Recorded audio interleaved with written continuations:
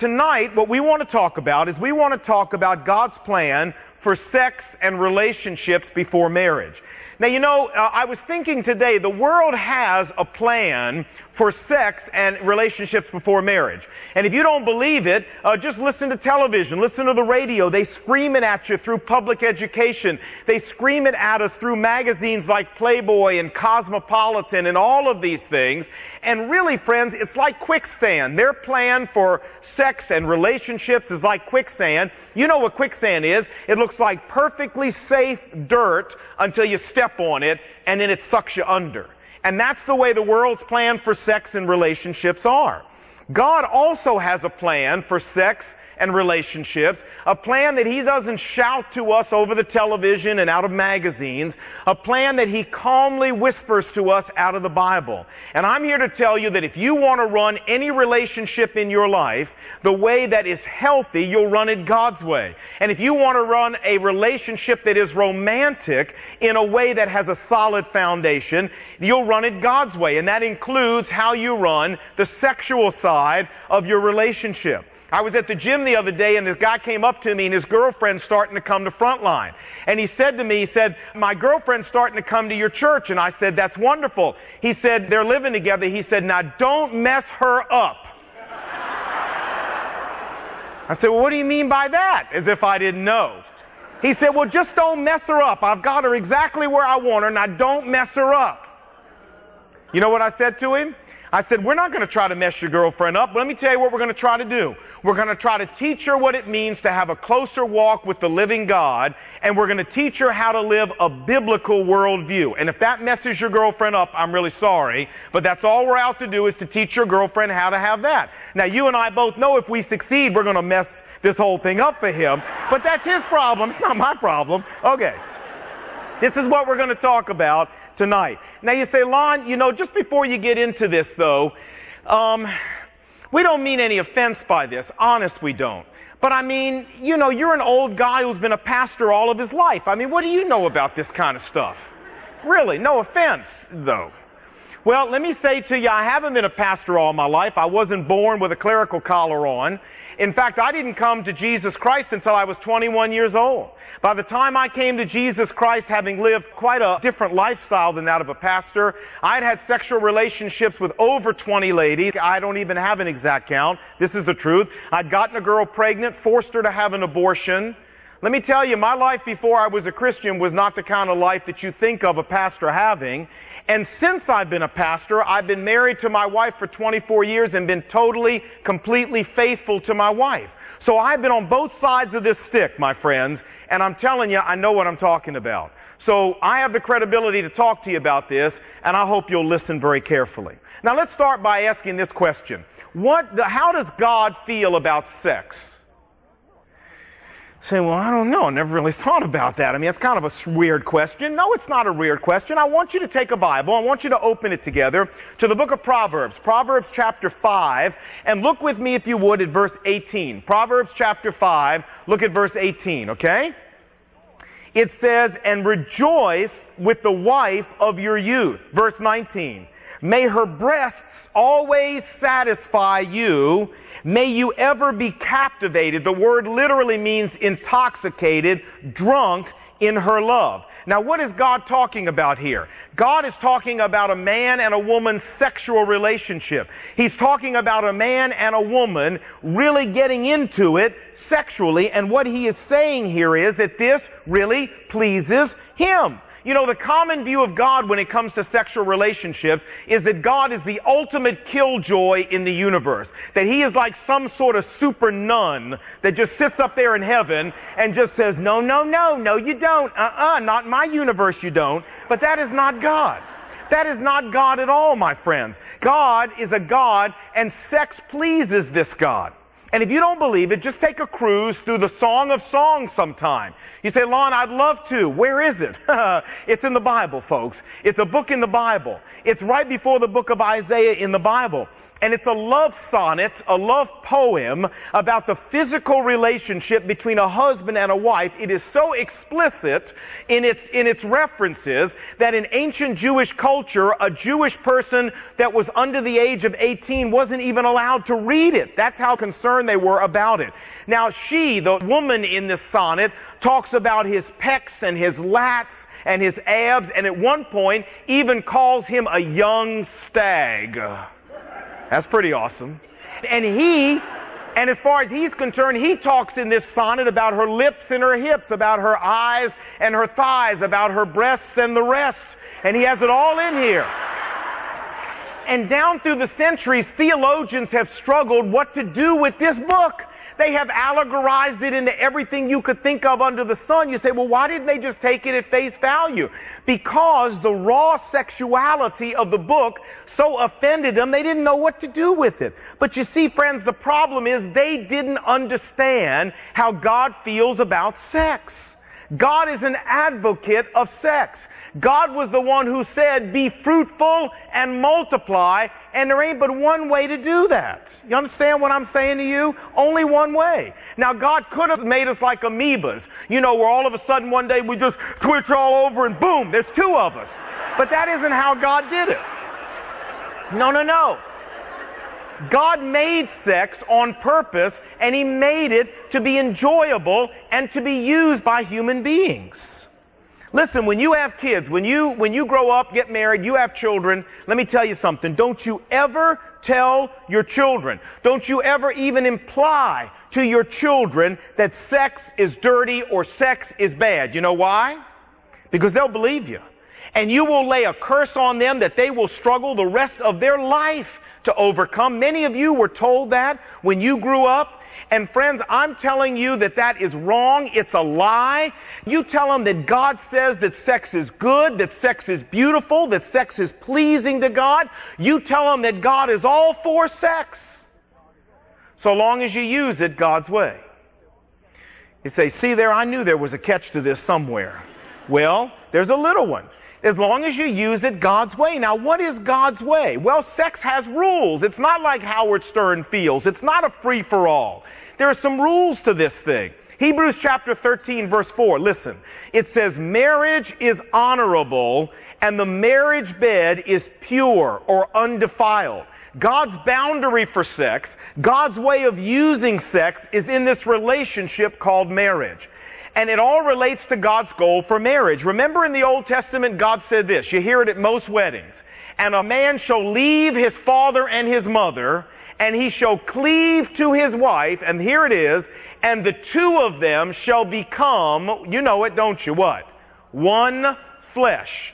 And my friends, God's plan for sex is that it be the highest expression, that it be the deepest way of communicating this one flesh experience that is in that sexual relationship between a wife and a husband.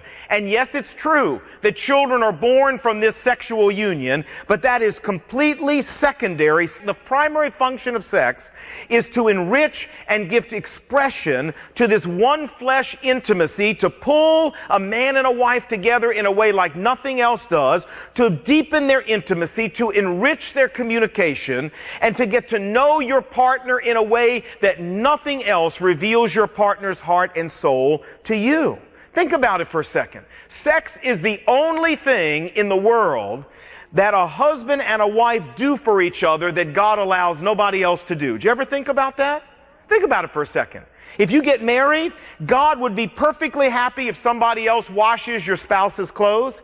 It would make God perfectly happy if somebody else fixes your spouse's meals. Somebody else can vacuum your spouse's floor. Somebody else can wash your spouse's car. Somebody else can even floss your spouse's teeth if they want to. But there is one thing God says nobody else does with your spouse but you, and that's have sex. And you know why? Because there is nobody else in the universe that has become one flesh with that spouse but you. That's it. And that expression of being one flesh together, the sexual relationship, is reserved for people who have made this commitment and are in the process of that intimate relationship called marriage, where you become one flesh. Marriage is the fence that God has put around sex, and used inside that fence, sex is wonderful, beautiful, gorgeous, fulfilling. Used outside of that fence, sex is destructive and causes pain and heartache in people's lives. You say, well, Lon, I hear what you're saying. I do. But you know, I've got some good reasons why you should have sex before marriage. You say, really? I do. Okay, I'd love to hear them. Let's hear them. All right, I got 3 or 4, Lon. Give them to me. Number 1. Sex is normal. Sex is natural. Lon, sex is environmental. I mean, it's like a green thing. You know what I'm saying? I mean, dogs do it, monkeys do it, cats do it, and they attach no moral overtones to this thing, no right and wrong to it. They don't have to worry about love and marriage. So why should we? I mean, like Tina Turner said, what's love got to do with it? This is just an environmental thing that everybody does. So why do you have to come along and lay all these moral overtones on it? Well, here's the answer. We're not like monkeys. God didn't create us to be like dogs and cats. See, if you believe this, you bought into a model of the universe that God says is incorrect, an evolutionary model of the universe that says all we are just higher developed forms of dogs and cats and monkeys, so why should we do anything different than they do? That's not what God says in the Bible at all. God says that in the image of God, He made us. He never says that about a single creature on the face of the earth except the human beings. And by being made in the image of God, we are distinct. We are different. We are set apart from every other kind of creature on this earth. Meaning that we have a spirit that can connect with God in living relationship. No animal has that. It means that we have a conscience that tells us when we have stepped across the moral boundaries that God has set for us as people made in His image. Cats and dogs don't have that. And when it comes to sex, my friends, God has set a moral standard, one that our conscience testifies to, and love and marriage and that commitment has everything to do with it. You say, well, I got another one. Okay, what's that? I agree. Love is important. I agree, Lon, but we're in love. So there's nothing wrong with us doing it because we're in love. Well, I have a very simple response to that. If you're in love enough to have sex, then you're in love enough to get married. And if you're not in love enough, and if you're not committed enough to get married, then I say to you, you're not in love enough and committed enough yet to have sex. It's pretty simple. You say, but Lon, my next one is this, but we are in love, and we're planning to get married. We really are. But we want to sleep together first. We want to live together first to make sure that we're compatible. I've even had guys say to me before, a guy said to me one time, he said, well, you know, you try on ski boots before you take them on the slope. How do you feel about that, girls? This is not about ski boots. This is about a relationship with another human being, right, ladies? So I've had many people say to me, very sincere, you know, with all the divorce in the world today, we don't want to end up like that. So we're just making sure that the chemistry's right. We're just making sure that we're a good match and we've got a good shot at making it together, that we're compatible. And once we live together for a while and sleep together for a while and we're sure we're compatible, then we'll feel the odds are better for us to get married. Well, I got news for you. You put any two sinners under a roof, they will never be compatible. Because we're all selfish. Compatibility is a myth. It's a myth of Hollywood. It doesn't exist. There's no such thing. Yeah, there's such a thing as people getting along and liking each other and being attracted to each other, but you will never find two human beings that are compatible. I've been married for 24 years. I am a veteran of trench warfare. I have been down there with the mustard gas. I have had on my suit to protect me from the atomic radiation, friends. I know what it's like to be in the trenches. And I'm telling you, after 24 years of being married, Brenda and I are totally incompatible.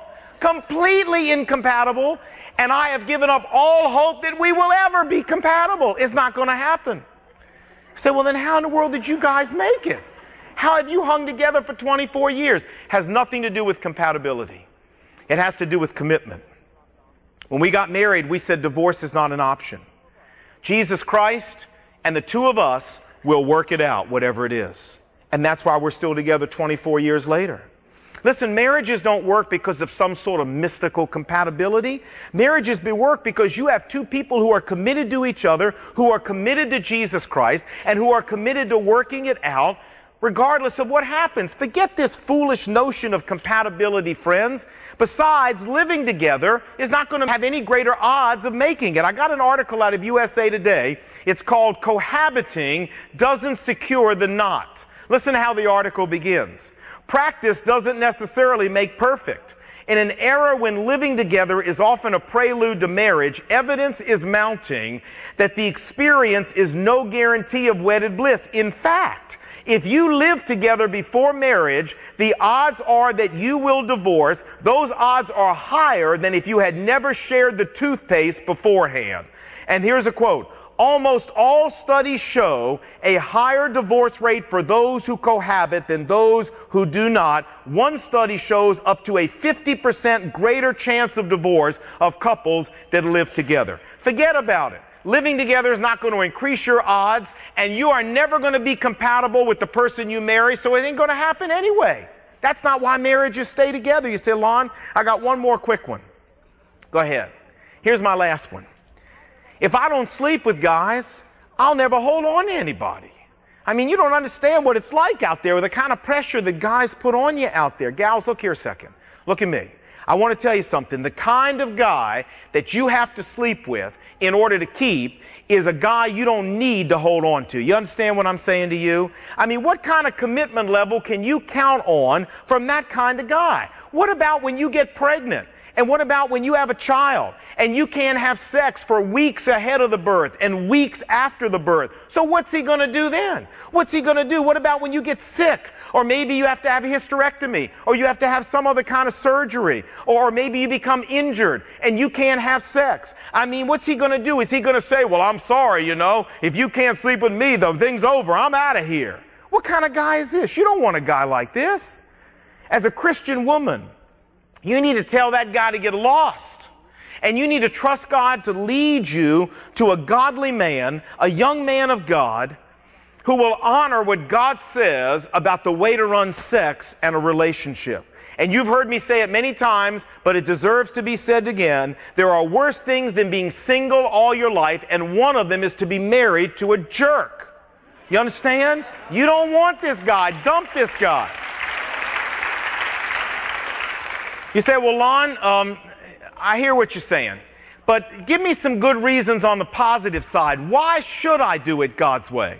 I mean, why should I respect these moral guidelines that God has given me for a sexual relationship? Well, let me give you a couple of thoughts. Number one, because you can catch some really nasty stuff if you don't. Some nasty stuff. I mean, there is some nasty stuff out there. I mean, there's sexually transmitted diseases, herpes, for which, by the way, you probably know there is no cure. You'll have it the rest of your life, and you'll infect anybody that you have sex with. Not to mention HIV and AIDS. You say, well, Lon, I got a solution to that. We'll just have outer course. You say, what in the world is that? Well, I got this article. No, really, I got this article out of Mademoiselle magazine.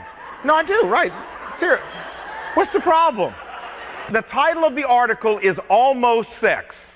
It says, these days, outer course is in. Now listen to what it says in the article. I'm only going to read you a tiny little bit. It says the term outer course, formerly known as almost sex or everything but, encompasses kissing, massaging, cuddling. In all my relationships since I've made outer course my religion, says Stacy, it has served me well. And then it goes on to quote this 25-year-old girl. Listen to what she said. And she said, she goes on to say, outer course gives you all the pluses of sex and none of the minuses like fear of pregnancy or often AIDS. So what they're saying here is you do everything but. And it's wonderful, and you escape the problem of sexually transmitted diseases and all these other things. You say, so Lon, that solves that problem, doesn't it? No. No, it doesn't. Not if you're a Christian young lady or a Christian young man. Remember the verse that we put up on the screen? Maybe we should turn to it. It's 1 Thessalonians chapter 4. Would you turn there with me? Now, you need to know this because you're going to have somebody at the office or somebody at your school or somebody in the neighborhood challenge you and say, well, if the Bible talks about sex as being intercourse, as long as you don't have intercourse, it's not a problem, right? No, wait a minute. 1 Thessalonians 4, look what it says. Look, 1 Thessalonians 4. Look at verse 3. It is God's will. Now stop a second. Do you realize that there's only about 5 places in the whole Bible where it actually says this is God's will? That's all. So when it says it, man, it's pretty important. This is God's will. Look, that you should be consecrated, that you should avoid sexual immorality. You say, well, Lon, that's fine. I mean, it's talking about intercourse. Wait a minute. That each of you should learn to control his or her own body in a way that is holy and honorable, not in passionate lust like people who don't know God. Now, I don't know about you, but I would call outer course passionate lust, wouldn't you? To do everything but, to have your hands everywhere. Wouldn't you call that passionate lust? I certainly would. If not, man, I don't think it's worth wasting your time doing. All right. You know what I'm saying? Of course there's passionate lust is involved. Look what it goes on to say down in verse 7. For God did not call us to be impure, but to live a holy life. Now, if you can honestly tell me that everything but qualifies as living a holy life, and you can really say that with complete integrity, then maybe you should go do it. But I don't think there's a person alive who can say that they believe that. And so this is not just talking about intercourse. This is talking about conducting ourselves in a way that is pure and a way that is godly. Let me tell you a second reason why we ought to do it God's way.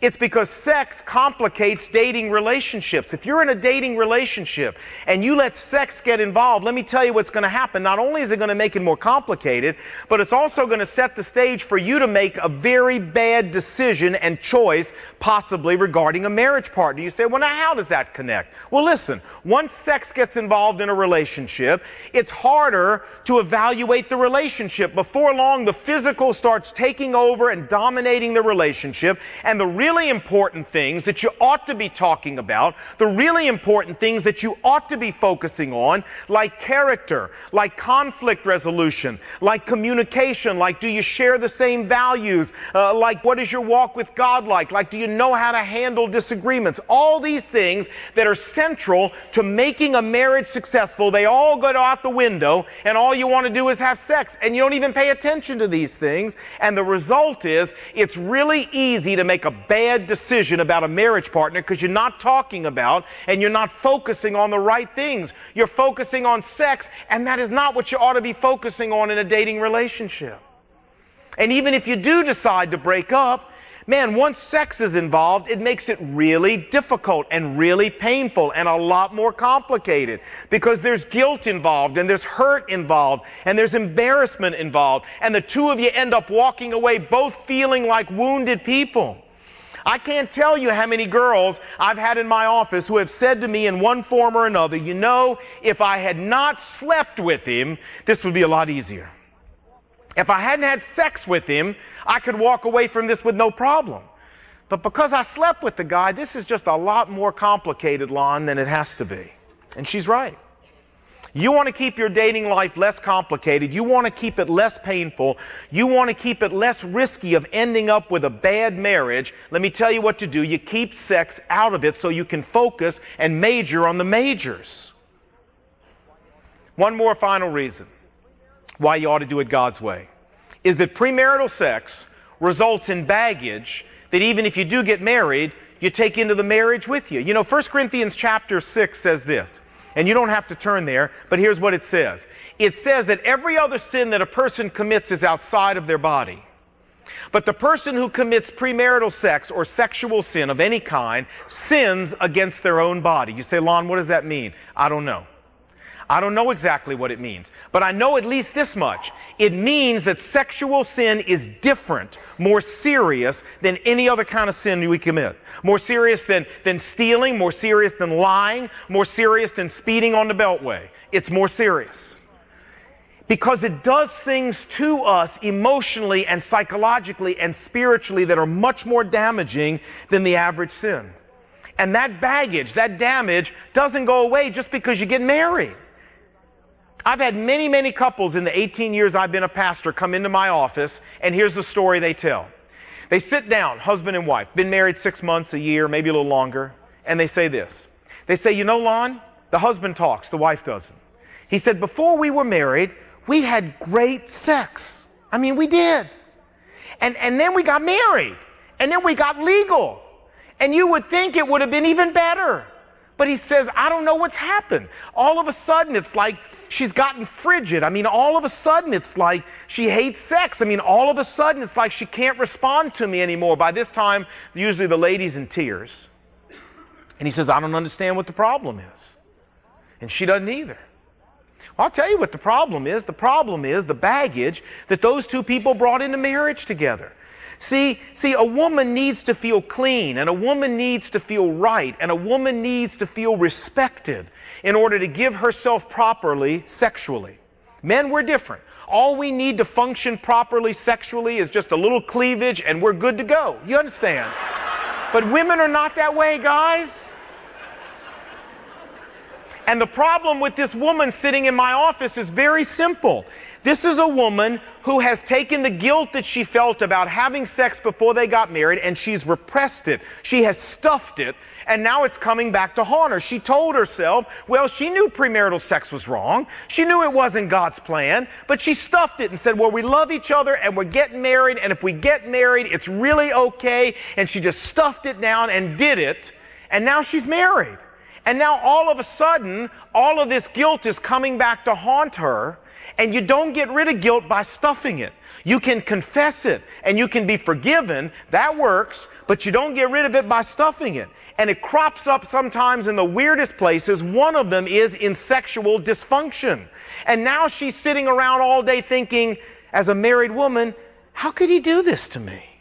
I mean, I feel used. You know, how can I trust this man to be my spiritual leader? How can I trust him to be the spiritual model for my children? If he didn't respect me enough while we were dating to respect God's standards, then you know, how can I trust him to ever uphold God's standards? And on and on and on. And let me tell you something. You get a woman starting to think like this, you're going to have sexual problems. Big time. That's why I tell guys, I hold you responsible as a Christian man. I hold you responsible for the sexual behavior of the relationship before marriage. You say, well, on timeout, that's not fair. It takes two to tango. I know it does.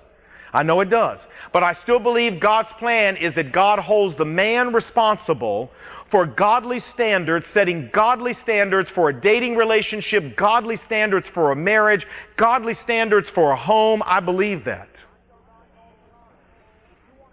And I tell guys all the time, if you want to have a sex life after you get married that will blow the street lights out in front of your house, let me tell you how to do that. The biggest favor you can do for yourself, pal, is to keep your hands off that woman until you get married. You let her walk down that aisle feeling clean. You let her walk down that aisle feeling right about herself. You let her walk down that aisle feeling pure. And even after you get married, you treat her with respect and affection and dignity and honor. And I'm telling you, fellas, when you get in bed with her, she will roll you like dice. You don't have a thing to worry about.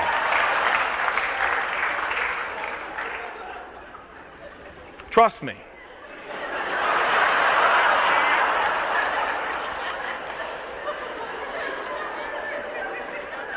And that's why, you know what I make guys and gals do that I marry? I make them sign a contract. Some of you have heard me talk about this contract. I make them sign a contract that they'll keep it clean. And I make the guy report into me every single week and tell me whether they've kept it clean. I make them sign it like a legal document. You know the first part of it? The first part of it is no touching below the neck. And I always get some guy who says to me, does that mean we can't hold hands unless our hands are above our neck? Smart aleck. No, I say to him, you know exactly what it means. I don't need to interpret this for you. No changing clothes at one another's house. No sleeping over your girlfriend's house. I slept on the couch. Well, maybe you did, maybe you didn't. But when you walk out at 7 a.m., the neighbors aren't going to think that. And you've got a responsibility to protect that young Christian woman's reputation with her neighbors. You get up, take your lazy old body home and sleep in your own bed at night. That's the way it ought to work. And you know what I tell people? I say, listen, even if it's only for a few weeks, even if it's only for a couple of months, that we can change and stop this and help that woman feel clean and right and pure when she comes down the aisle, it's worth the effort. Believe me, it's worth the effort. Now, one last thing and I'm done. You say, well, Lon, what if I've already blown it? I mean, what if, the horse is already out the barn, man? I mean, what do I do then? Well, let me tell you something, ladies and guys. It is never too late to reclaim your integrity. Never. And the wonderful thing about God is when we come back to God and we confess our sin and we're serious about making a U-turn in some area of our life, the wonderful thing about God is not only does God forgive our sin, He does that. The Bible says He takes our sin and He casts it in the deepest part of the sea. That's wonderful. But not only does God take our sin away, you know the other wonderful part? God takes the guilt away and makes you feel clean and fresh and new. When I came to Jesus Christ at the age of 21, having had all of that sexual experience, including having murdered my own child, and I laid it all at the foot of the cross and said, God, I want to reclaim my integrity. I'm telling you, God made me feel like a new person, like a virgin all over again. And said, Lon, I'll give you a fresh start. Now let's do it right this time. And God will do the same thing for you. The Bible says God will make up to you for the years the locusts have eaten. And over the 28 years I've been a Christian, I have watched God do that for me, and God will do it for you if you'll just let Him.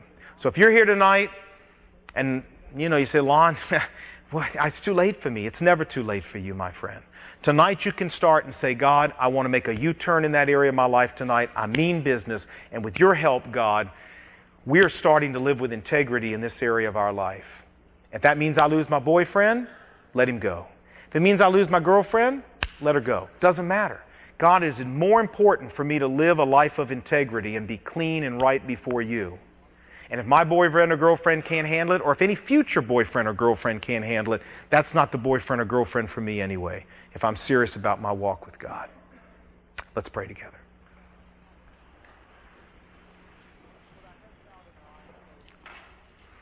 With our heads bowed and our eyes closed tonight, and nobody looking around, please, if you're here and you would like to do exactly what we've just talked about, you'd like to reclaim your integrity tonight in this area of your life before God, then I want you to take a moment as we're quiet and we're silent. And I want you to tell God that. I want you to bring that area of your life to the foot of the cross. And I want you to hand it over to God. And I want you, in exchange for it, to not only accept God's forgiveness tonight, but to accept His cleansing and His freedom from guilt. And if you're serious and you mean business, God will do this for you. So if you need to do that, let's take a moment and silently, right where you sit, you tell God that.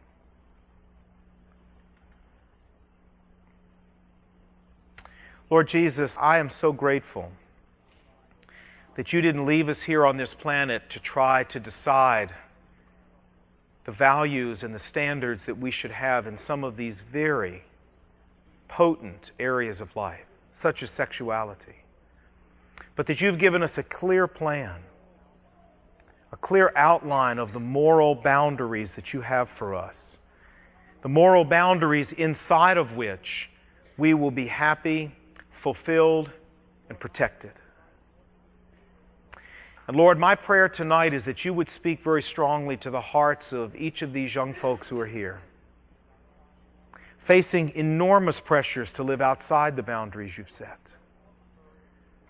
And God, you would give them the strength and the courage, the conviction, and the dedication to you that they need to stay in those boundaries. And Lord, for those who've strayed outside and have come back to you tonight and said, God, restore my integrity.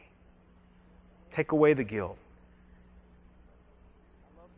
I pray you would do that. I love the invitation you give us. Come, let us reason together, says the Lord. Even though your sins are red as scarlet, you can be white as snow. So, Lord, for people who've come to you tonight, wanting to make a U-turn in their life, you make them white as snow. Thank you for that power you have, not only to forgive, but to cleanse and to heal and to make new. Do that for many people here tonight, I pray, Father, who've come to you and asked for it. I pray this in Jesus' name. Amen.